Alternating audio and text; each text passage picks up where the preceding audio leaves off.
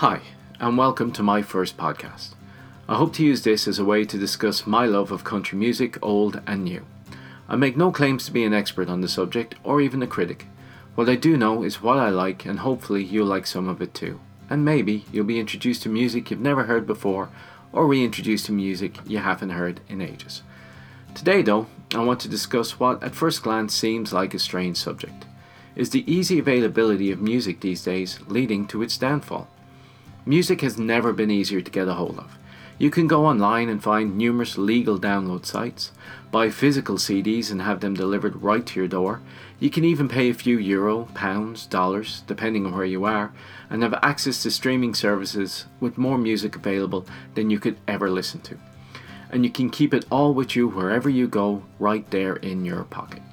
What could be better for a music fan? That means getting access to the music you want to hear has never been easier. But is that a good thing or a bad thing? In Automatic, Miranda Lambert sang, "Seems like only yesterday I'd get a blank cassette, record the country countdown cause I couldn't buy it yet." For some people, that brings back memories of our youth. But for others, that imagery is as alien as Little Green Men.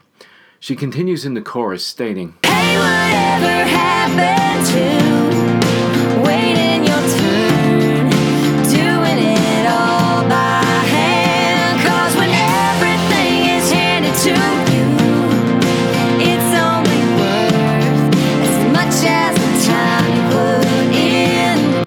And there, in a nutshell, we have the problem. As a music fan growing up, I had to put in effort to enjoy my favourite songs or artists, but today it's just a prod of my bored finger. I have just about every song known to man available at my fingertips, and the choice can become too much. And as a result, I don't really listen anymore, not like I used to. Why don't I listen?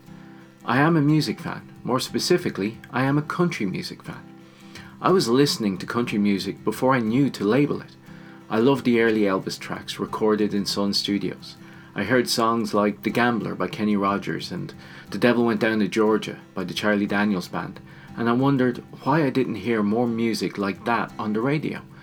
I realise now, looking back, that even the music that I did hear on the radio that I liked was influenced by country music. My favourite band growing up was Huey Lewis and the News. Their big breakthrough album came in 1983 and finished with a little track called Honky Tonk Blues, written by the great Hank Williams. Another group I loved was the Eagles, especially their hit Desperado, and you really didn't get much more mainstream country than that. Most of the 90s country I listened to later was heavily influenced by that Eagles sound. Even what I watched was country influenced.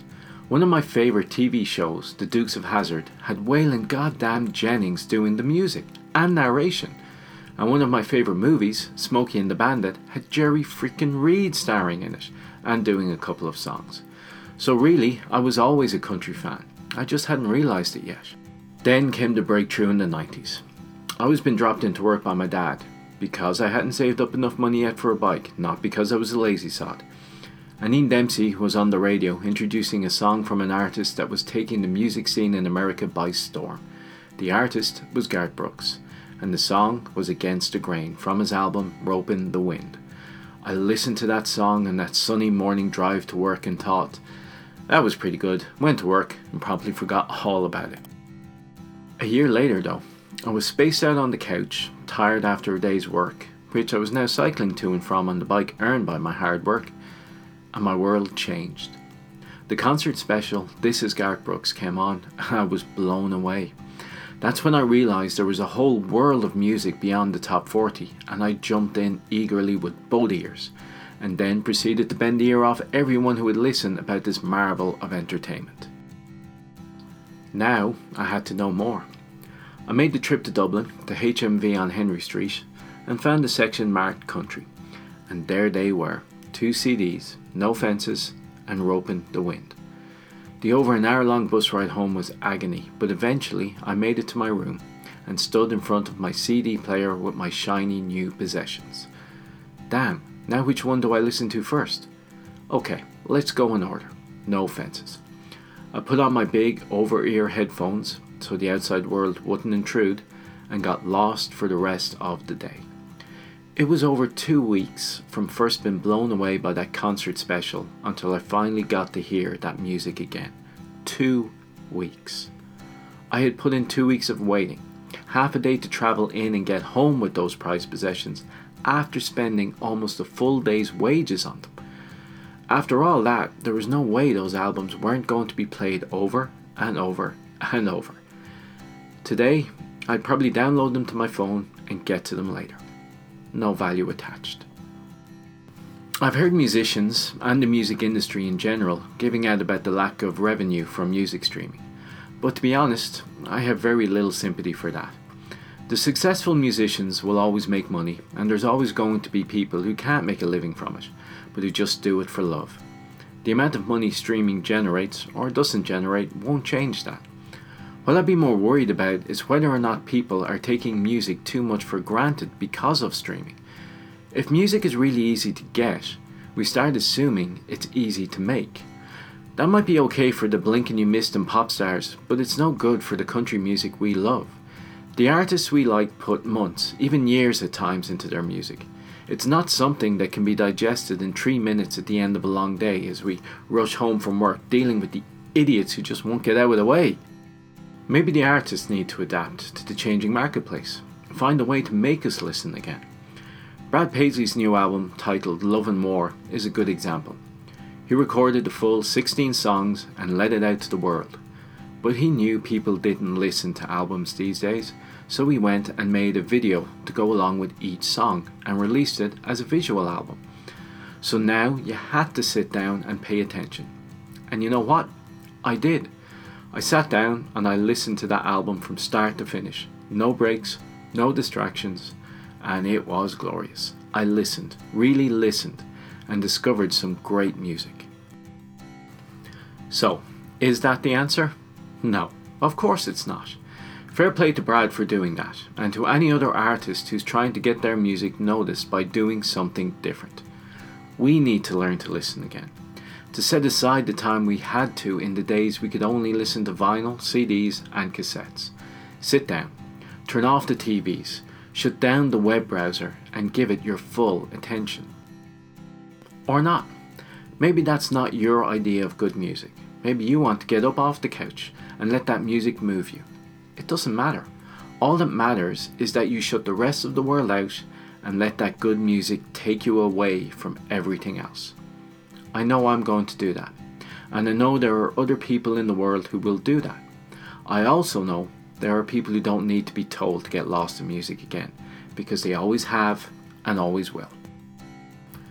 What worries me is that we may be a dying breed, that the people who grow up with this easy availability will never appreciate music as we do, and it'll become just another disposable product, like the plastic bottle your water comes in. And there you go. Those are my thoughts on it, and from that, let's see if we can put together a playlist worth listening to. First up, Miranda Lambert and Automatic.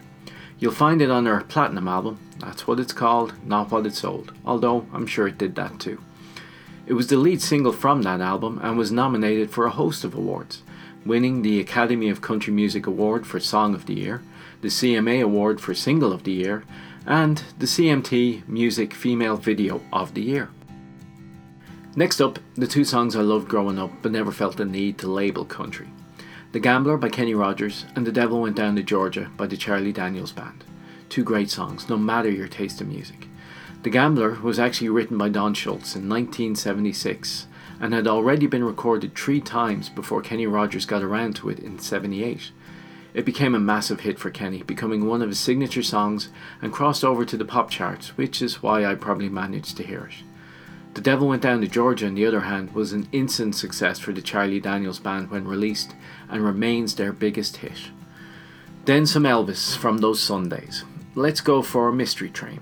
Elvis improves any playlist, and any good country playlist has to have a train song. That's the rule. The song itself is actually a blues song, written and recorded originally by Junior Parker in 1953. Sam Phillips did that recording, and he had Elvis record it in 1955. Scotty Moore's guitar work on Elvis's version made it pure country. I think we should also put on those tracks from the country-influenced rock bands. Honky Tonk Blues by Huey Lewis and the News, it's on their album entitled Sports, and Desperado by the Eagles. Sports was Huey Lewis's third album and a massive #1 hit for them. Their version of Honky Tonk Blues closed out the album. The song itself was originally written by Hank Williams back in 1952 and was a big hit for him.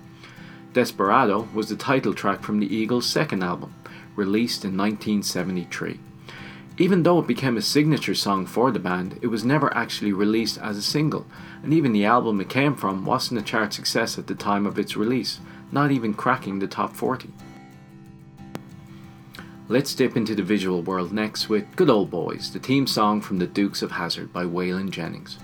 Not one of his best in my opinion, but trust me, this is not the last we're going to hear of old Waylon. He wrote and recorded it especially for the show, doing two slightly different versions.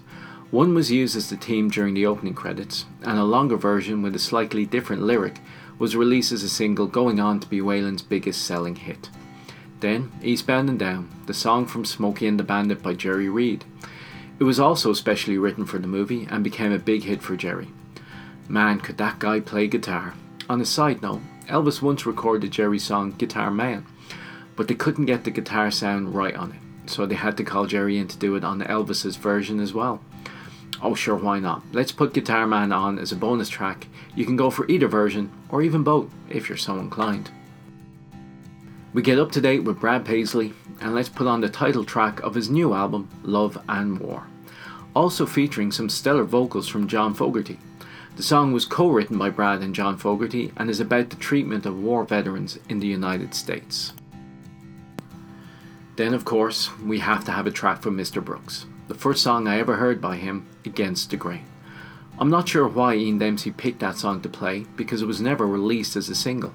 It's the opening track from Garth's second album. It wasn't written by him, but it does seem to be about the perception of him in the music industry. That last track may be a little hard to lay your hands on.